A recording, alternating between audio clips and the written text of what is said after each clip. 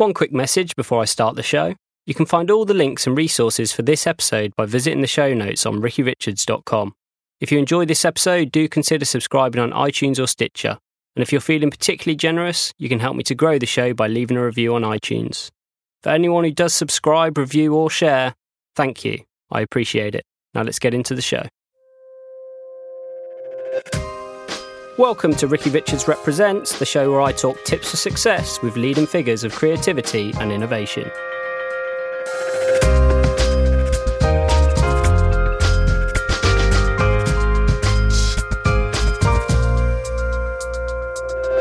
Hello everyone, thank you for tuning to the podcast again. This week I am joined by a very special guest, Rosie Arnold. Hello Rosie. Hello. I'm going to try a new little intro thing, so you'd be the first, so please bear with me on this one. So Rosie Arnold is the creative partner and head of art at AMV BBDO, which for those that don't know is a highly respected advertising agency headquartered here in London.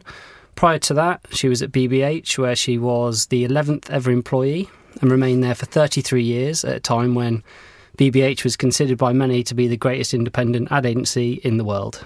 Clearly I didn't do my punctuation in this intro. BBH founder John Hegarty has been quoted as saying that Rosie has been one of the stars of BBH's rise to fame, a creative thinker of outstanding qualities. And outside of her day job, she has She's the second female to become a D&AD president in the organisation's history, and is also a figurehead of equality in the workplace, as well as an educator and supporter of emerging creative talent. Rosie, welcome to the show and thank you very much for being here. Hi, thanks for asking. Bit floored by that. That John Hegarty obviously got the cheque. Yeah, that's it. So I thought we could start off easy and ask you kind of what is the head of art, because I know that this is a role which is somewhat kind of evolved or maybe not. Well, it's kind of what I want it to be, really. It's kind of strange because I'm not just exclusively sort of redesigning other people's work. I am really just a creative director, but I have a say and an input and a help to art directors in the building and work quite closely with designers. So if there's a design thing coming up for the whole agency, they'll speak to me. But it's a sort of loose, fluid role, I think. Right, so it... in the traditional sense of the role, if there is one, is there a traditional sense of it? Yeah, I mean, there's a wonderful art director, Mark Reddy, at BBH, and he's made it his own. So he is much more involved with having a really, really tight grip on everything that comes out of the agency, how it looks and how it's photographed. And I've got a department which is much more senior than BBH, with a lot of really talented art directors. So I'm there really as a resource for the younger creatives, and I do cast my eye over things and try and have some sort of influence. So did you have a design background? Yeah, I went to Central St Martin's and did graphics. Right, yeah, because that's the reason I ask actually, is because as an art director myself, but as having studied design, I find my role now being a little bit of a hybrid of the two, and I've always wondered I was curious to know what the title meant, Yeah, I think it, as I say, it's a very senior department and there are a lot of very talented people, and it was like, what role can we carve out for Rosie? Because there wasn't a role for me going to be sort of deputy ECD, and I wanted to be closer to the work, really. Yeah. It was quite a tough decision, leaving, deciding what it was that I wanted to do, and I felt a little bit guilty that I hadn't gone as a CCO somewhere or an ECD, because there's a sort of weight of responsibility for all the other fantastic women out there to see women taking the top jobs. So I did actually sort of wrestle with my conscience about that, and I'd had a difficult personal time in my life, and I thought, actually, what I really love the ideas, being around the ideas and helping and inspiring other people, and it felt like the perfect role for me. Good. So, as I mentioned in your intro, you were at BBH for 33 years, and I'm trying to find stuff that people wouldn't have asked you about this already.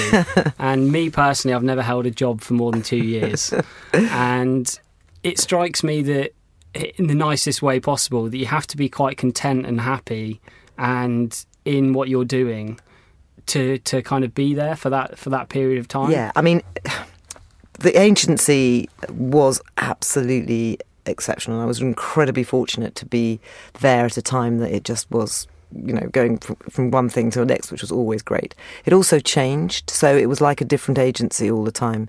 You start when it's very, very small, and then it grew quite rapidly. There was a wonderful time when there were about 60 people, which I loved.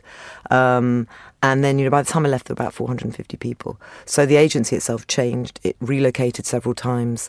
And, I grew and evolved with the place. But ultimately, I've always been inspired by the opportunity to do great work with great people. And I don't know, I think it's something within me that I wouldn't see the grass as greener somewhere else. I just knew that we had the best brands to work on, the best clients, the best people, and the best environment. So it never felt like, why would I go anywhere else? So I might go for more money or more power or something like that, but that's not why I got up in the morning. So that's why I stayed. So I actually have one question with regards to that. So when you're the 11th employee at a company, it's very different from it being a 450-person kind of beast. At what point in that progression did you know, like, this is going to be a great agency or is a great agency? And what was the tipping point? I have to be honest, the minute I started, I knew it was going to be a great agency. I mean, very few agencies start with 3 such great clients. So they had Whitbread, Audi and Levi's. So from the get-go, the Levi's work and the Audi work was absolutely phenomenal. And everybody was talking about BBH, and I was just so lucky to have been in the right place in the right time. So was that because the people that founded it had reputations? I know that... Did John come from Saatchi's? John used to work with... I can't remember which Saatchi it was. Charles Saatchi. And then Nigel and John worked and ran TBWA, and they came together with nothing and started BBH. Yeah, and they're very principled as well. They had a really, really strong idea about what they wanted their company to be. And the other thing that I think is really interesting in this day and age is it wasn't about we're going to start an agency and we're going to sell it in 5 years and we're going to be multimillionaires, which I think a lot of people do. They actually had real belief and real appetite for doing great work. So have you never been tempted to do the same and start your own? Well, this is where I'm going to get into all sorts of tricky water about being a woman. No. One, because, again, BBH was so brilliant and I would be going... I think John and Nigel left TBWA because they wanted to do things their way. And I really always thought that they did it brilliantly, so why would I put myself under the stress of putting my house on the market and putting everything into, the roll of a dice about whether it was going to be good enough. But also, I think at the age and stage I would have been doing that was when I was a young mother. And again, you want a secure, a secure grounding for your family. And I was the breadwinner, so, I didn't have a security blanket about, I can just do this and everything's going to be all right. So what... I expected to get into this later on, but it just seems as it's come up now. What is the answer to that? Or what do you see, or what is the proposed kind of ways to deal with that kind of situation? What? Of becoming a young mother and wanting the security, whereas... Well, I think... everyone's circumstances is different and everybody's personality is different. But for me, I felt fortunate that I'd established my career before I had my first son. And that made it very much easier to go back into the business because I had a reputation, I had a portfolio of good work, and I had a relationship with BBH who knew me and liked the way I worked. But even then, that was 26 years ago, it was unusual for a woman to go back to work. Right. And... So I did have to sort of deal with that. So I think I would say to women, you just need to work really hard at making sure that, you've established yourself before you go and have kids, if you want to come back at the same level. Good advice. I'm going to come back to all of that, but I'll rewind for a little bit. So, again, 33 years. Many people kind of credit going to work day in, day out and just putting in the hard graft as for the reason for their successes. Do you think there was more than that for yourself, or do you think that I hope so. I think creativity is a really interesting field to be in. It is, every job you work on is different. Every job you hope is going to be the best thing you've ever done. Every job you ever do never turns out exactly how you want it, and it's never good enough. And I think those are the things that spur you on to continually try and improve and try and be better. And it makes it a very varied job. I've always felt incredibly lucky to have stumbled upon a career in advertising. So you travel the world, you work on different projects. So it's a different job every day. It's not as if I'm going in and doing exactly the same thing. And every brief is a different problem. So it's so varied. And you feel like we've got control of our successes in that respect? Yes. I mean, there is a little bit of luck, and there's a lot of hard graft, more so now, I think. So there's always a lot of stakeholders who need to buy into the idea. I'm going to sound really old-fashioned, and I know this is going to be a terrible thing to say, but I actually liked the business before we had so much control. So, if you were on location and no one could contact you, and you decided to put the cast in purple jumpsuits, you'd have to live with that decision, and there was nothing anybody could do about it because that was your decision at the time, and there was nothing you could do to fix it in post when you got back. So it made you much more responsible. I look back at the films made in those days and don't think they were any worse. Maybe the special effects weren't as good. So there's sort of swings and roundabouts. I think everybody wants to be part of the decision process now, and I think that makes things longer and harder. And everybody taking responsibility isn't a great thing, because I think you need a few really, visionary people to guide the process through. Well, I was going to say, when kind of creativity by committee, it tends to water everything down, or it seems to generally. So that is something when I was talking to Barry last week, it was about how do you convince clients to roll with good ideas. Do you have any techniques that you tend to use? I get very excited about ideas, and I try and give the client that same excitement, because I think if you open up to the possibilities of how good it could be, and maybe show them other things, maybe which have got nothing to do with the project you're working on, but maybe it's a title sequence from a film that you've been inspired by, and you show that to somebody and you can demonstrate how the power of creativity has really transformed something that might have just been completely throwaway. So I try and inspire and delight and surprise and get people to feel that the project we're working on has got that potential. Do you think that suggests that creatives should have a relationship with clients, because they tend to be the ones that are really trying to fight for their ideas? I think if I look back at my best work, it's the work where I've had a really good relationship with the client, and there's an element of trust, because you're asking clients to put their reputation and an enormous sum of money in their business on the line for an untried creative idea. And I think there has to be an element of trust and belief in that person. I mean, I remember years ago working on the Lynx Getting Dressed ad, where the couple pick up their clothes, and there was a very expensive music track that we wanted to put on it, and it was way over budget. And I had the conversation with the client, and I was in my kitchen, and the signal was bad, and he was somewhere else, and it was a big decision.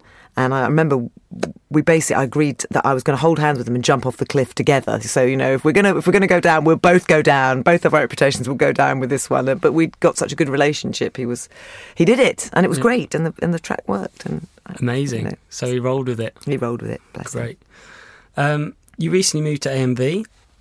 Is it essential you put the BBDO on that? I'd call it AMV. Yeah. It takes too long. I'll be here forever. So you became a creative partner, so congratulations. And I wondered if you've ever looked back at your career and kind of wished that you'd broke that cycle sooner. No. I loved BBH. It just got to a point where, as I say, my husband died, and I had a very difficult time, and it felt... Very sorry to hear that. Yeah, it was rubbish. But it felt weird going back and being in the same place where my life had changed so fundamentally. So it's no reflection on BBH. It was just my personal circumstances. And as I said, it was really interesting looking around to decide where on earth do you go. And again, do I go to a little hot shop? Do I do something completely different? And I was judging the BTAA awards, and I was completely and utterly bowled over by the variety and quality of the work coming from AMV. I was going, is that AMV too? So, you know, from smart meters, I knew they did Guinness, they did the Currys with Jeff Goldblum, there was Tenor Men. I mean, bloody hell, that was completely, utterly, unexpectedly brilliant. And it felt like every single ad that I was seeing that I loved came from AMV, and they all had such a unique voice that was so appropriate to the brand. It just felt like that's the place I've got to go. Perfect. So I think it's it's good that you're in a position to go there. I want to go there, which is amazing. Lucky, yeah. Which I think, going back for young graduates and stuff, I think it helps to have your sights set on somewhere, right? And to appreciate the kind of work, and to I think my own personal opinion, you may feel very differently, is that sometimes I see graduates that have kind of gone to a less well-known agency purely because they want a job. And then they find themselves in this bit of a rut where they're kind of aspiring for those agencies, where some creatives are just like, they're gung-ho, I'm going to be in that agency, or at least, if not that, one that I can feel like a transition to there later on. Yeah. And I think that's a wise decision. Yeah, it's a tough decision. I mean, it's so tough getting a job. And I think if you find yourself naturally gravitating to an agency's work, that's a great thing, because that means you love what they do, you will respect the people who are going to be judging your work, and you probably have a natural inclination to create work like that. So I think that's a really good starting block. And I apologise to all my my colleagues and friends, but I'm going to give you a bit of advice out there, which is something I did, which I found enormously helpful, which was when I was at art school, there wasn't any advertising courses. And I thought, I want to do that, think of ideas. I had a portfolio that was just fine art and illustration and paintings, and, I looked up all the work that I liked, and I found out the creative behind that work, and then I tracked them down and arranged to go and see them at whatever agency it was. And I found this wonderful woman called Judy Smith, who was at CDP, which was the kind of BBH of its era. And she, bless her, looked at my work and said, well, you actually have to do some ads. I was, do I? And she pointed me in the direction of D&AD, so I did evening classes. But what I did was, because I respected her and I loved her work, and she was very generous with her time, I kept going back to see her. So I sort of found myself a guru in an agency, and an agency that I really would have liked to work at. BBH, I don't think, even existed at that point. And I got myself a placement in the summer there, and I built up my portfolio. And they did actually offer me a job, but I'd then been working, I was told about the freelance work at BBH, and I thought, I'd love BBH.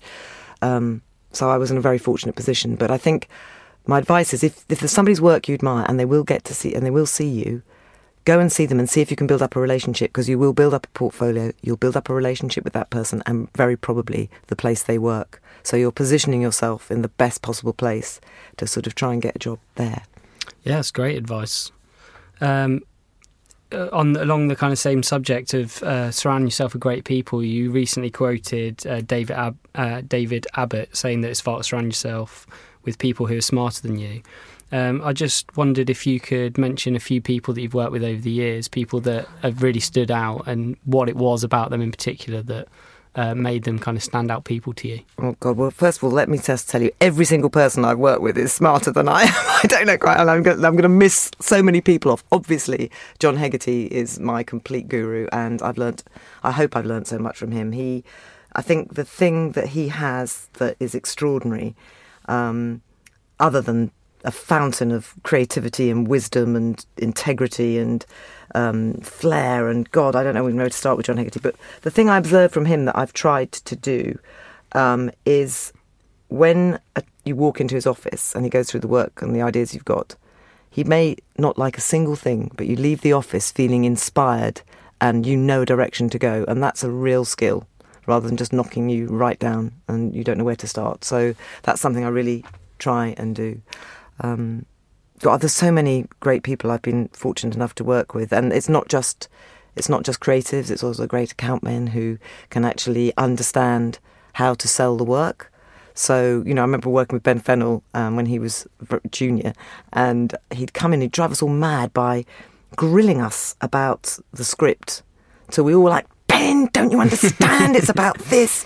And then I realised that what he was doing was he was preparing himself for every single question the client could possibly ask him, so that, when he went to sell work, this was before, I was going to sell work myself, he was absolutely prepared and had understood the points that were absolutely unmovable and the points that you might have a little bit of flex. So that's a really inspired, intelligent account man. Well, with account men, there seems to be, or historically, it seemed to have been like the creative versus the account man, because the account man's trying to appease the client, but you want to get your creative idea through. And then when I did a brief stint at Wydens, and it was like some of the ideas that came up were ludicrous, and these account people would have to go to the client and sell it in. And I always think it's nice for creatives to form good relationships with their account people, and to also have an understanding of the business side, so that you can rationalise your craziness if you have to, if that makes sense. Yeah, no, I think generally we're all a team, we're all on the same side. And the other big shout out I must do, who were so long ago, and I know I'm going to offend a million people by not mentioning them, and you're all wonderful, was Nick Worthington and John Gorse, who I think I was their first mentor, and they surpassed me within moments. They were so brilliant. But I think what I found extraordinary about them as a team was they'd come with what essentially was a really corny joke. And I had this book of the world's best pub jokes, and you'd go through it and you'd go, there's a lot of your ideas coming from here. And then they executed them in the most stunning way. So they did Levi's Drugstore, they did Levi's Creek, they did Polaroid. They had a really strong creative relationship with Michel Gondry. They were just fantastic creatives, and I hold them up to other people that I work with just to say, that was a zillion million years ago. But that is true, fantastic craft and creativity. On the subject of your team and who's surrounding you, it's kind of been in the press recently that, not to talk badly on BBH at all, but they've had a bit of a talent drain, and there was a point in time when they had to slack off a large segment of employees, which is something that a lot of agencies go through. It's the way of the industry. But I was curious to know if kind of you were responsible, not responsible, that's the horrendous way to say that, if you had a responsibility in deciding who had to go, and as from a leadership and management point, how do you go about making those decisions? I didn't, fortunately, because I think I would have found that very, very hard. That was the period when I actually was away caring for my husband. So, I didn't have to make... I had to make lots of other horrible decisions, which on a life basis. But that was one of the lovely places that BBH was. It didn't make me make those horrible decisions as well. So, I've never had to do that. And I think that's probably another reason why the thought of going in as a global or a CCO or whatever, I still am, a bit. Yeah. Do you think you may have to make those decisions at some point?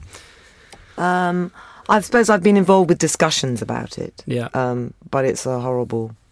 It's a horrible. If you don't mind me digging a little deeper in those discussions, what tends to come up as like the thing? I'm saying this so that people that are listening can know what they can do to make themselves not vulnerable. Exactly. Yeah. I think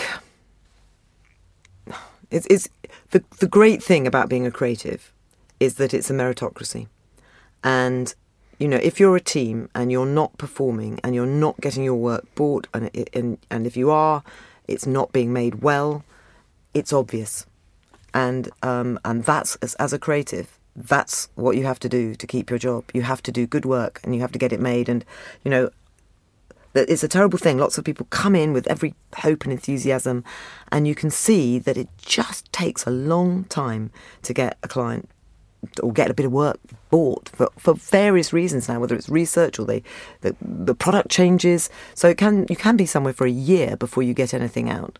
And you need to have tenacity and enthusiasm and the drive to keep picking yourself up and having another go and not being defeated by it, because something will get bought. And you just have to make sure that you're shepherding it to make sure that the best thing you possibly can do gets bought. And I think as a creative, you will know that if you're in a vulnerable position, because you'll know that you haven't had anything bought, or the one thing you did make wasn't very good. So that's the good thing, because you know yourself as a creative. The industry's, there's so many agencies out there. People shouldn't be discouraged per se, but it's a nice kick up the backside, I guess, if anything. But it's just an unfortunate part of the industry. Yeah. Going on to a lighter subject. So in 2007, you took a 3-month sabbatical at the Royal College of Art, and where you were taught by the legendary illustrator Quentin Blake, as well as a host of other tutors. And I was curious to know why you decided to do that. What did you learn from the experience? And why do it later on in your career when, by everyone else's standards, you're kind of a key figure already? I wanted to go just because I had a personal crazy art project that I wanted to do, and I wanted to have access and knowledge about how to make these crazy things that I wanted to make. And while I was there, I thought, I'll just do a bit of this and a bit of that. And, that there were the most fantastic cultural, historical lectures that were wonderful. I'm not really an illustrator, but because Quentin Blake was there, I thought, I'll do this project that he's doing. I don't think my illustrations were particularly good, but it was a really amazing experience. And I really just liked completely immersing myself in something that was entirely creative, but I was the client, and there was no commercial imperative. It was just something that I wanted to do, and I'm still creating these crazy things. I've been talking to John Hegarty about having an exhibition in his new garage space. John's doing like a start-up-y thing, right? Yeah. And so tell us about your artwork. Okay. This is where you're going to lead me away in a straitjacket. I'm really fascinated by how an object which looks as if it's got no intrinsic value, so let's imagine it's a little bit of bone or stone or something you pick up. I'm not Catholic, but you know how they'll take a bone and they'll say that's from St Anthony, and then they'll put it in a glass vase, and then they'll put gold and jewels, and suddenly it becomes this object where you are aware that the thing in the middle of it is something precious or valuable in some way. So I've been sort of collecting bits of rubbish, and I thought, I need to get them from famous people, or a link to a famous person. So even though it's a bit of rubbish, you're drawn to it to just have a look at it. You know how memorabilia is fascinating. And then I've allowed the object to sort of tell me how to present it in an interesting way. So I wrote to David Hockney, and I said, please, could you send me any old bit of rubbish?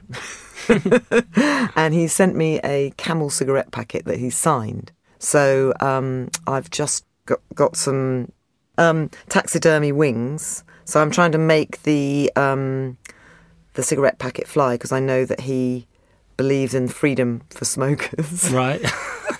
But it's just it's a really wonderful, beautiful thing. And I've got this large bird cage that I've been putting it in. So that's one of my mad things. And I've got a very, very conceptual stuff. Yes, it is very conceptual. And I've got a bit of the Berlin Wall, and I've made a large segment of wall, and the Berlin Wall now spins round, so it's free.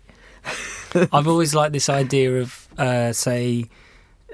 Damien Hirst walking down the street and passing a homeless man like a dot on a piece of paper, and observing what he'd do with it, because something that's worth maybe thousands of pounds or whatever, and he'd probably use it as roach for a cigarette or something. That's an interesting thought.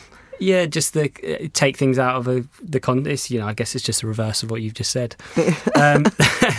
So, completely separate topic, but you became a D&AD president again. Congratulations! And you were there for the 50th year. And I'm not sure if this is correct, but I believe you introduced the white pencil. Yeah, that's right. And firstly, what is it like to be a D&AD president?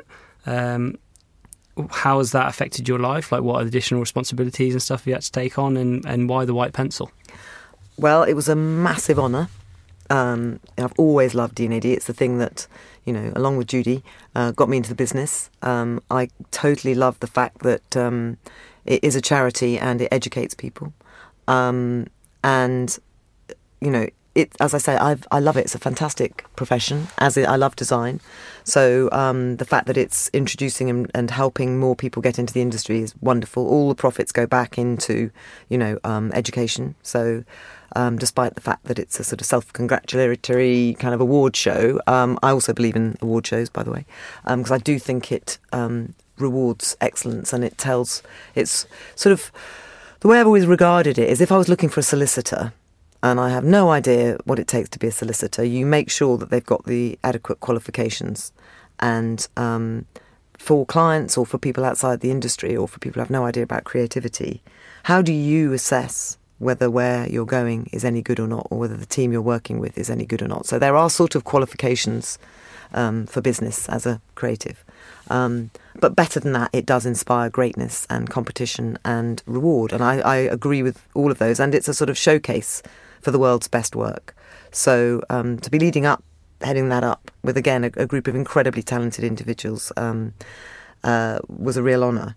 And we wanted to make the 50th incredibly special. So I was working with Tim Lindsay, who had actually worked at BBH many years ago, and he's been completely brilliant for the charity and had a lot of initiatives. And he worked really hard to make that gala show incredible.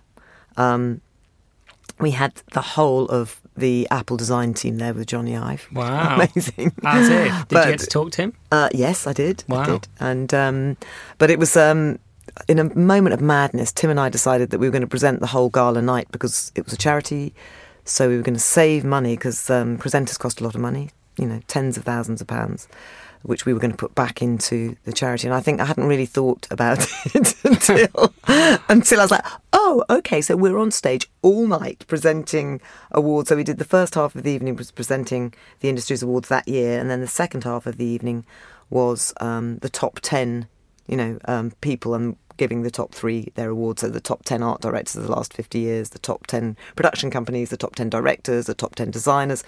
Oh my goodness. So I stood up and looked on stage, and there was sort of Ridley Scott and Hugh Hudson, who I actually gave an award to, and Tony Kaye, and Bob Gill, and it was just Michael Johnson. It was just like everybody you could possibly ever want to impress. And I'm not a professional presenter, so my knees turned to jelly. What a fantastic opportunity. Yeah. So it was amazing. It was an amazing night. So there was a lot of public speaking. Again, something I don't really love doing, but I felt it was incredibly important as a woman to go out there and be a figurehead for other creative women. Is it that you don't enjoy doing it, or is it that you don't feel great at it? Probably both. The woman before me was Mary Lewis, who was a designer, so she'd done her bit for design. And I was doing my bit for advertising. I think who likes public speaking? I personally, I get a buzz out of putting myself in uncomfortable situations. Yeah, I think it's interesting. I think a lot of guys really do like it. I'm better at it now, and it's because I just did so much of it. And I think it's also a learning curve, isn't it, to understand that, actually you're not doing Shakespeare. So if you go wrong and you don't say the things you initially said you were going to say, it doesn't matter because nobody can see your script. So that was helpful. Yeah. And that, in an audience of 2,000 or whatever it is, you can't really see people. So that's kind of helpful. That's a good win. That's a good win. Yeah. I was going to ask, so you're regularly asked me... I haven't asked about the white pencil. Go. Finish the white pencil. White pencil, yeah. White pencil, very quickly. Andy Sandos from Work Club, actually, he had this idea, which I completely, utterly stole. With Sankey. Well, it's always good. Being really honest here. Yeah. But I think the three of us went, that is a brilliant idea, and we have to introduce it because it will encourage people to do good with their marketing budgets. And something, again, I passionately believe that advertising can be a force for good. I know it's getting a lot of stick at the moment, post-Pepsi, but I think that's an entirely different thing. I think that's more of a sort of cynical hijack of, oh, look, we're trying to put a good message out of there, as opposed to actively doing something good with your budget. So oftentimes the white pencil doesn't necessarily feel like an ad campaign. It's more there's a great partnership that's resulted in something spectacular happen. Amazing idea that will genuinely change the world, like you know, the 3-word postcode, for instance. You know, so things like that which are wonderful. Sorry, I just interrupted. No, not at all. This is what it's about. So I was going to say you're asked to be a jury member, and I was curious to know what your philosophy is when you're looking to judge work. I'm always motivated by how good the work is. So I know there's comments about people who are political or something like that, but I think real creatives don't care about who did it or where it came from, or even who the client is. I think you just have to look at work and think, is it new? Is it fresh? Is it innovative? Is it beautifully executed? Does it stay with me? Does it do the job? Has it changed the way I think about whatever it is I'm meant to be thinking about? So, you know, I think you know in your gut as well, don't you, when you see something, I wish I'd done that. Yeah. So just picking up on one thing you said there is you don't necessarily need to see the client. Does the project not revolve around the client? No.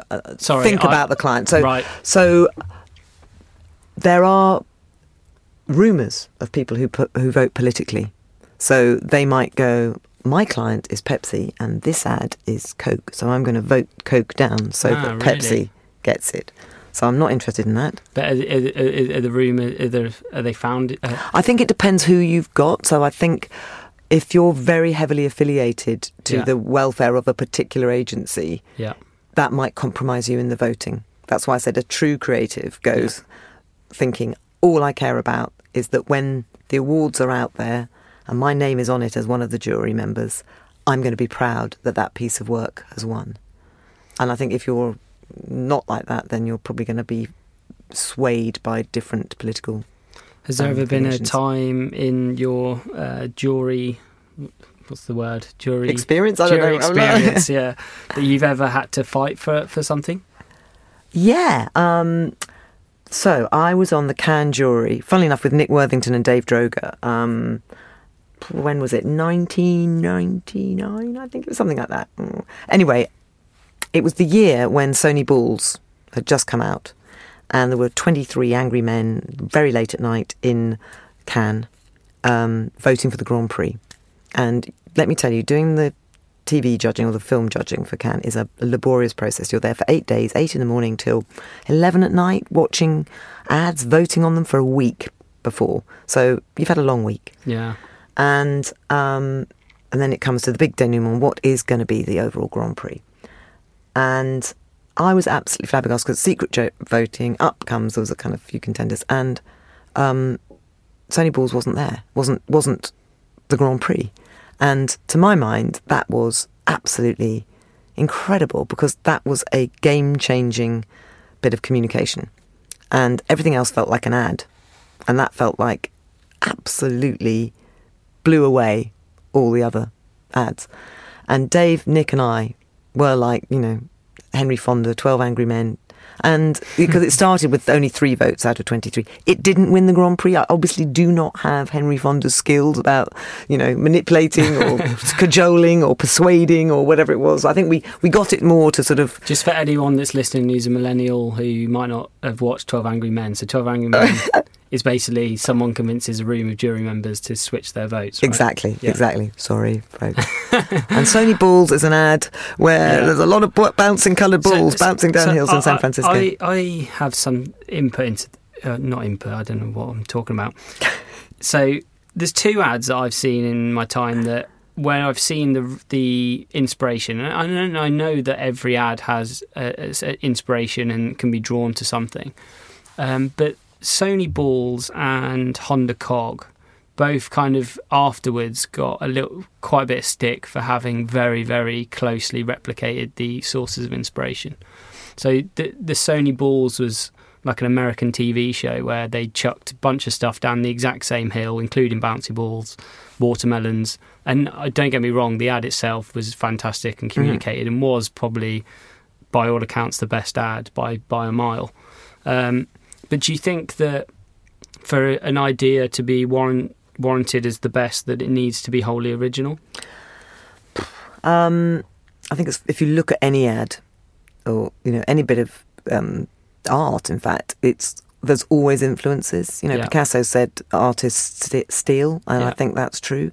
I think it's how you use it and whether it works for what you're trying to say. And there are so many things, you know, the John Lewis woman tour, you know, growing up with the red dress, you know, she, you know, always a woman to me.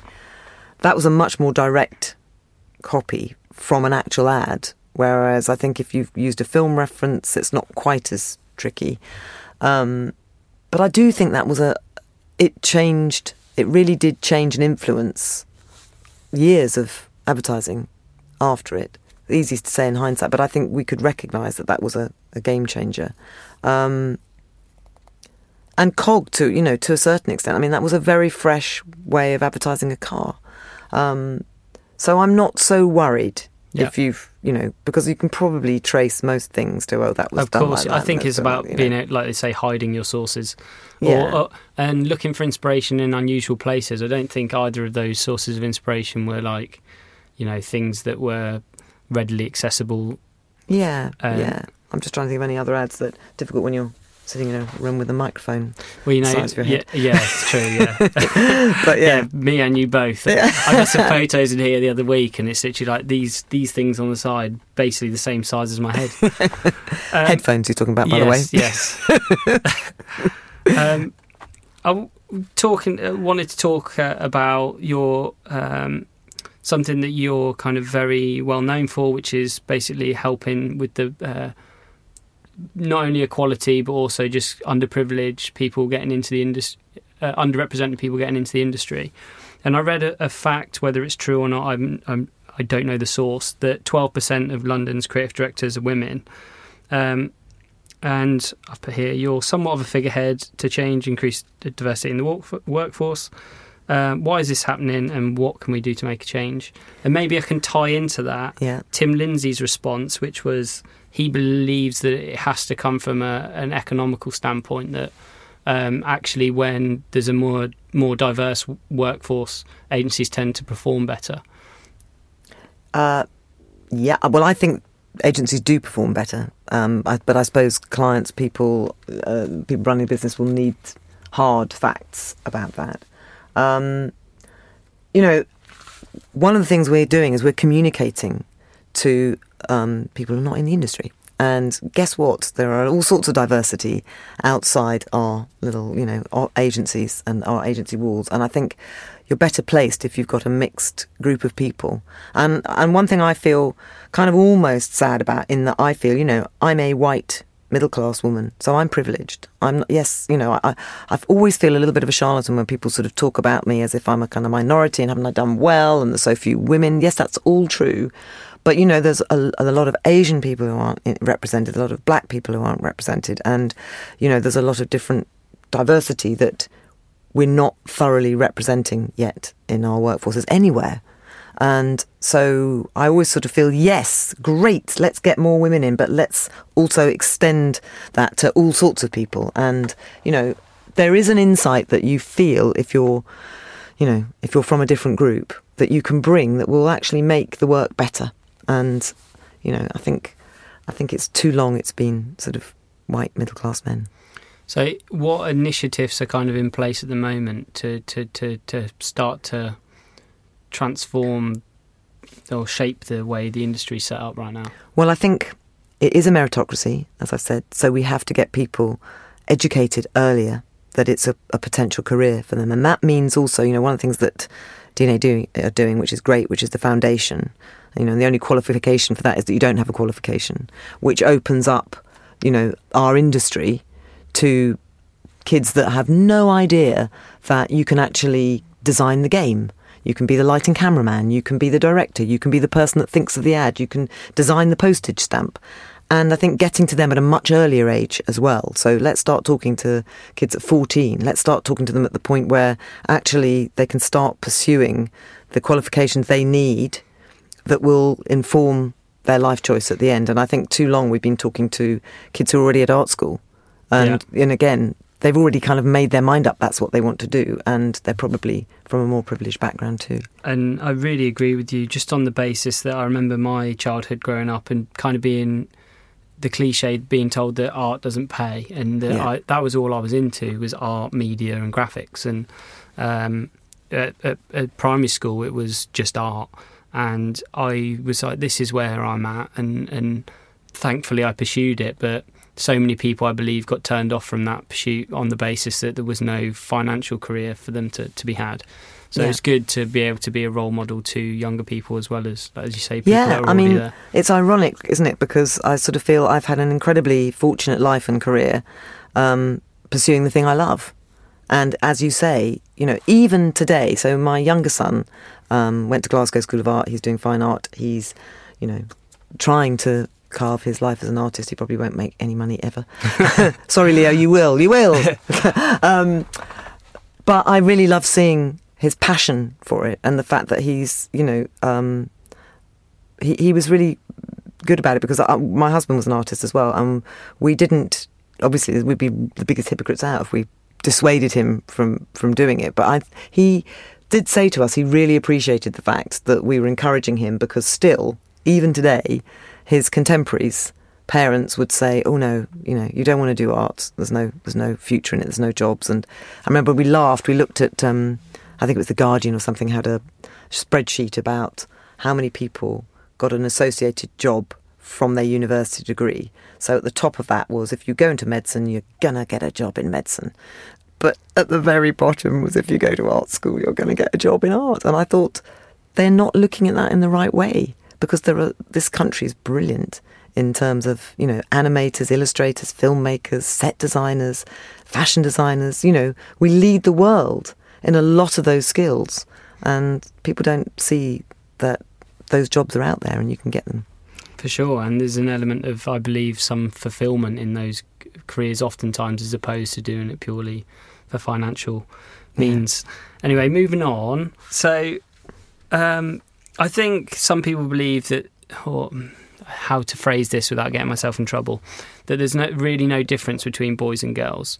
And as someone that's got 2 boys, I believe, and 3 stepdaughters, I've done my homework. I know, it's kind of creepy, right? It is really creepy. Sorry, Google is so good these days. I thought you'd be in a kind of better place than anyone to say, like, do you see any intrinsic differences? Intrinsic, is that the right word? I think it's personality. Yeah. Right? Yes. I mean, but I think I can recognise differences in myself, but I think increasingly that gender split will get muddied, because I think in the past people were probably persuaded to pursue the personality traits that were felt to be appropriate with your gender. So it was culturally influenced? Yeah, I think so. Because I think, boys don't cry, girls are feminine, there's a role that you're expected to have. The one thing I do notice, and it's difficult because I'm of an age and generation where we were given those parameters, but I think on the whole I'm much more collaborative, and I'm really happy. One of the things I love is working with people, encouraging people, giving everybody ownership of it. As a creative, it's quite hard to give away the credit, because that's your bread and butter. And of course, we all want to be credited on the work. But as I've got older, I've been much happier to give away ideas. And I think I noticed that's quite different from my male colleagues of my age, who are still keener to keep the credit for themselves. So I think that's a slightly different. Yeah. Maybe that's to do with having kids and having to give yourself as a mother. Although the lovely thing I see when I first came into the industry, you go home in the evening and all the guys were standing outside the pub. All the guys who had kids were standing outside the pub, because they kind of were trying to get out of, bath time or bedtime or whatever. And maybe it was because it wasn't the thing to be seen to do. But now the guys all want to go back. They all want to be involved in the raising of their kids. And I think that's right. And I think they're going to be rewarded so much more from having that relationship. And I find that a really gratifying thing to see. So I'm hoping that, of course, there will be different personalities, and there are slightly different traits. So you will have Googled this. So I do think, there are films that women tend to like, and there are films that men tend to like, and the sports that men lean towards, and activities women lean towards. There are gender things. That's the way we are. But I think they're more fluid than they used to be. I noticed that in one of your events that you were kind of leading on the premise of unstereotyping the world. Mm-hmm. And this instantly kind of hit me as... Because I always I'm like, oh, could I do that? And then I was thinking about how I go about answering a brief, and so we'll find out we're trying to hit a certain demographic, and then in your head you go, right, so where are these people hanging out? What do they wear? What do they do? And instantly, regardless of who it is you're trying to answer to, you start to paint a picture in your brain of who you're trying to communicate to. And whether they are negative stereotypes or just stereotypes of people, I was like, how would I do what I do without making those generalisations? It's fascinating, and I think it's a massive responsibility that we've all got. So Unilever speak to more people than Disney's Frozen did, for instance. So you're going into people's homes and affecting people, and it's very hard because there's quite a lot of advertising out there at the moment where you can see it's quite clunky. So you go, oh, look, we can tick box. We've got, gay couple, disabled person, Asian person. You can go, right, we've ticked all the boxes of the things that we need to have. And in some ways, I really applaud that, because you go, until we start having a mixture in our ads, it's never going to happen. I think it's fine if it's irrelevant who goes where, it's just that's the cast that you've cast. It's not so fine if you're making a big point about that. Although I think the Maltesers work that AMV did before I was there, they did run a competition to normalise disability around the Paralympics, and they did some very funny work for Maltesers, and I think that was right, and it was very sensitively done with stories from disabled people. So that was part of the Channel 4. They got £1 million worth of free ads. Yeah, absolutely. So I try, and I do it myself. I think we all do it. So, when you're writing a script, don't make the script about unstereotyping people. But, for instance, if food is being put on the table, does it have to be a woman putting the plate of food down? If there's washing up being done, does it have to be a woman doing the washing up? If somebody's kicking a football around, does it have to be a boy? And it's just things where I hope you probably don't even notice that that's done, but that sort of seeps into the way we think about things. And, at the moment, we're all a little bit self-conscious. We've got a gay couple holding hands, so, oh, look, aren't we right on? But you kind of have to do that. But you have to try and normalise it. So it's basically these subtle cues, not, like you say, so not trying to play to the stereotypes. Yeah.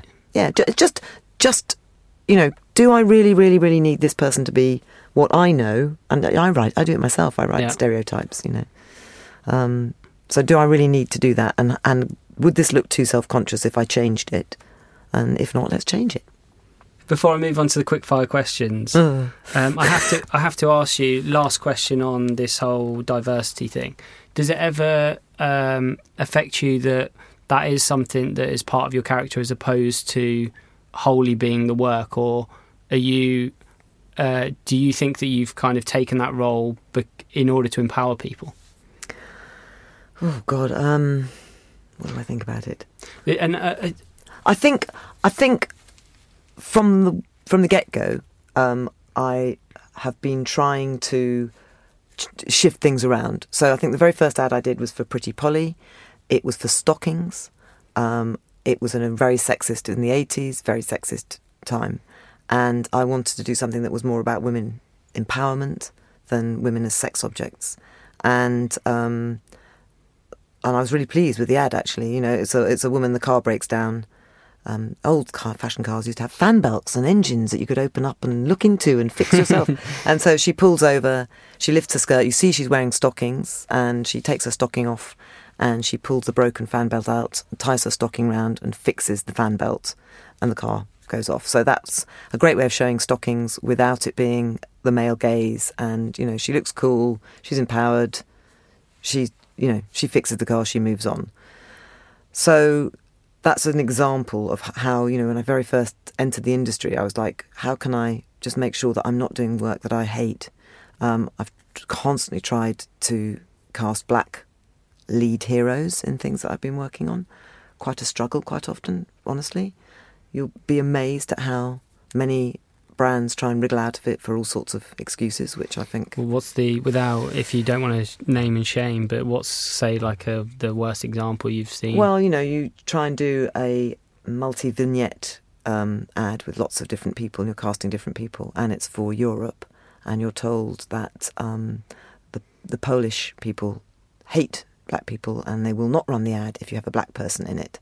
And, open for debate, but I sort of feel I'm not going to get bogged down with what I'm told about other countries, because that's also incredibly racist. But maybe us as a brand should be out there going, this is our point of view. We don't see colour, we see families and we see people, and this is what our ad is going to be. And, they should be brave enough to do that rather than get sucked into the debates about which country likes which race. So that's So as an agency leader, for example, and you find yourself in that situation, do you pull the work if they refuse? You're in an impossible position in that situation. In that particular situation, I managed to get a diverse cast. So I was very pleased about that. Yeah, well done. But we had a few battles on that. So I'll jump into quickfire questions. So, favourite ad and why? I've more with the digging. I've seen 3 that you mentioned recently. Well, I'd probably choose an old-fashioned ad. I think it'd be Levi's Creek. Right. I just love it. It's so beautiful. I still look at it and go, it's an absolutely beautiful. And that's Nick and John's work, Nick Worth and John Gorse. I do love it. It's beautiful. What are some books that you recommend to people and why? Well, I'm a great fiction person, so I'm not going to tell you to read lots of books about advertising. Obviously, other than John Hegarty's, after the nice words he said about me. That's such a big question, because my head is now full of a million zillion books. I read classics all the time, and I think, and I read Balzac, who I love, and I read Trollope. And one of the things I find fascinating about those great fictional novels by those masters is that human nature never changes, and that you will recognise personalities and individuals from those ancient tomes today. And we're talking to people, and we're trying to understand how people operate, and you get a great idea about the levers you can pull talking to people from those books. Amazing. And your favourite movie or documentary? My favourite movie, it changes all the time, but at the moment, because I've been looking at it for a personal project, it's Night of the Hunter by Charles Laughton in 1955, and it's a really crazy film. Yeah? Yeah. Okay, great. Well, go check it out. Yeah, with all of these references we're mentioning, if people go to my website, rickyvictors.com, and actually watch this or listen to this podcast, probably should have said this at the beginning, but you can actually click on all of these references and watch them whilst listening to the show. So I know they sound old-fashioned, but it's just, I say that what happens with modern films is you enjoy them and then you kind of get over them, don't you, as opposed to going back and looking at them again and again. And so, second to last question, what are you working on at the moment? And is there anything else you'd like us to check out? Anything you want to plug right now? And where can people get hold of you? I am the Queen of Chocolate at AMV, so I'm working on all the Mars brands, so Mars and Snickers, and we've got a great project on Snickers that I'm crossing fingers is going to happen, and Maltesers and M&Ms. Have I said that? I feel like it's one of those, what else am I doing? And I'm also working on Twinings and anything else that comes up. Wow. Agency design. I'm sure I've left off one of the chocolate brands. Galaxy! How could I forget Galaxy? So that's a really exciting project. Yeah, I bet. Yeah. So look out for those. Look out for those. And then if people want to reach you, or are you under the radar? No, they can reach me. I'm head of art at AMV BBDO. Okay, so Google and you'll find an email somewhere, I guess, or contact the agency? Yeah, you'll just contact the agency. Okay. You'll find me. And then final question, so it's a tough one. But if you had to give one piece of advice to help people live a better and more meaningful life, quite a heavy one, what would you say? See the positive in everything. I think, I've had a rocky road, as we've discussed, and I sometimes say if somebody made a film of my life, you would get out and walk out and go, this is unreal. And I'm not going to be defeated by it, and I'm not going to see myself as unlucky, and I'm not going to see life as unfair, because I think what I need to do is, so many people who have such difficult lives, so I feel be positive, stay upbeat, and try and see the good in the situation. Try, however bad it is, try and find the good in it, because you've got to hang on to that to try and pick yourself up and keep going. I normally like to end it right there, but I want to dig into that a little bit, just because I meet very, very few people that seem as happy and charismatic and full of life as yourself. Is that something that you've always had, or have you had to develop that? My brother, it's enormous fun when my beloved mum died recently, and he got all the school reports out, which have got things like butterfly brain, doesn't stop talking, distracting the other students, So basically, I've probably always been a bit of a chatterbox and I think I've probably tried to cultivate it a bit, because I think enthusiasm is probably the best tool. And John Bartle actually, before he retired, said to me, Rosie, never lose your enthusiasm. And at the time I felt a little bit offended, because I thought, oh God, is that it? Have I just got no creative talent at all I've got is enthusiasm? But I realised, over the years, that he's right, and that enthusiasm is infectious, and you can motivate and encourage and inspire people by enthusiasm. Great. Thank you so much for coming here today and for all your advice. It's been a real pleasure. Oh, thank you. Thank you, everyone, and thank you for tuning in. Bye for now. Thank you for listening to another episode of the podcast. If you enjoyed this episode, please don't forget to subscribe and share. I'd also like to invite you to an ongoing project called the Move Me mailing list. If you enjoyed the show, I'm confident you'll enjoy this newsletter. It contains links to all the great content I've uncovered each month, along with insights of any interesting opportunities I've discovered. You can subscribe to this by visiting my website at rickyrichards.com. A special thanks to Frankie Byrne and James Utting. They're the tech heads that make this show possible. The intro music was composed by Dom Stores Fox, and thanks again to Rhys Chapman for introing me to Lou and Lizette, the wonderful folks at Factory Studios in London, where this show is recorded. Finally, wherever you are in the world, I hope you have a great day and keep creating. Until next time, bye for now.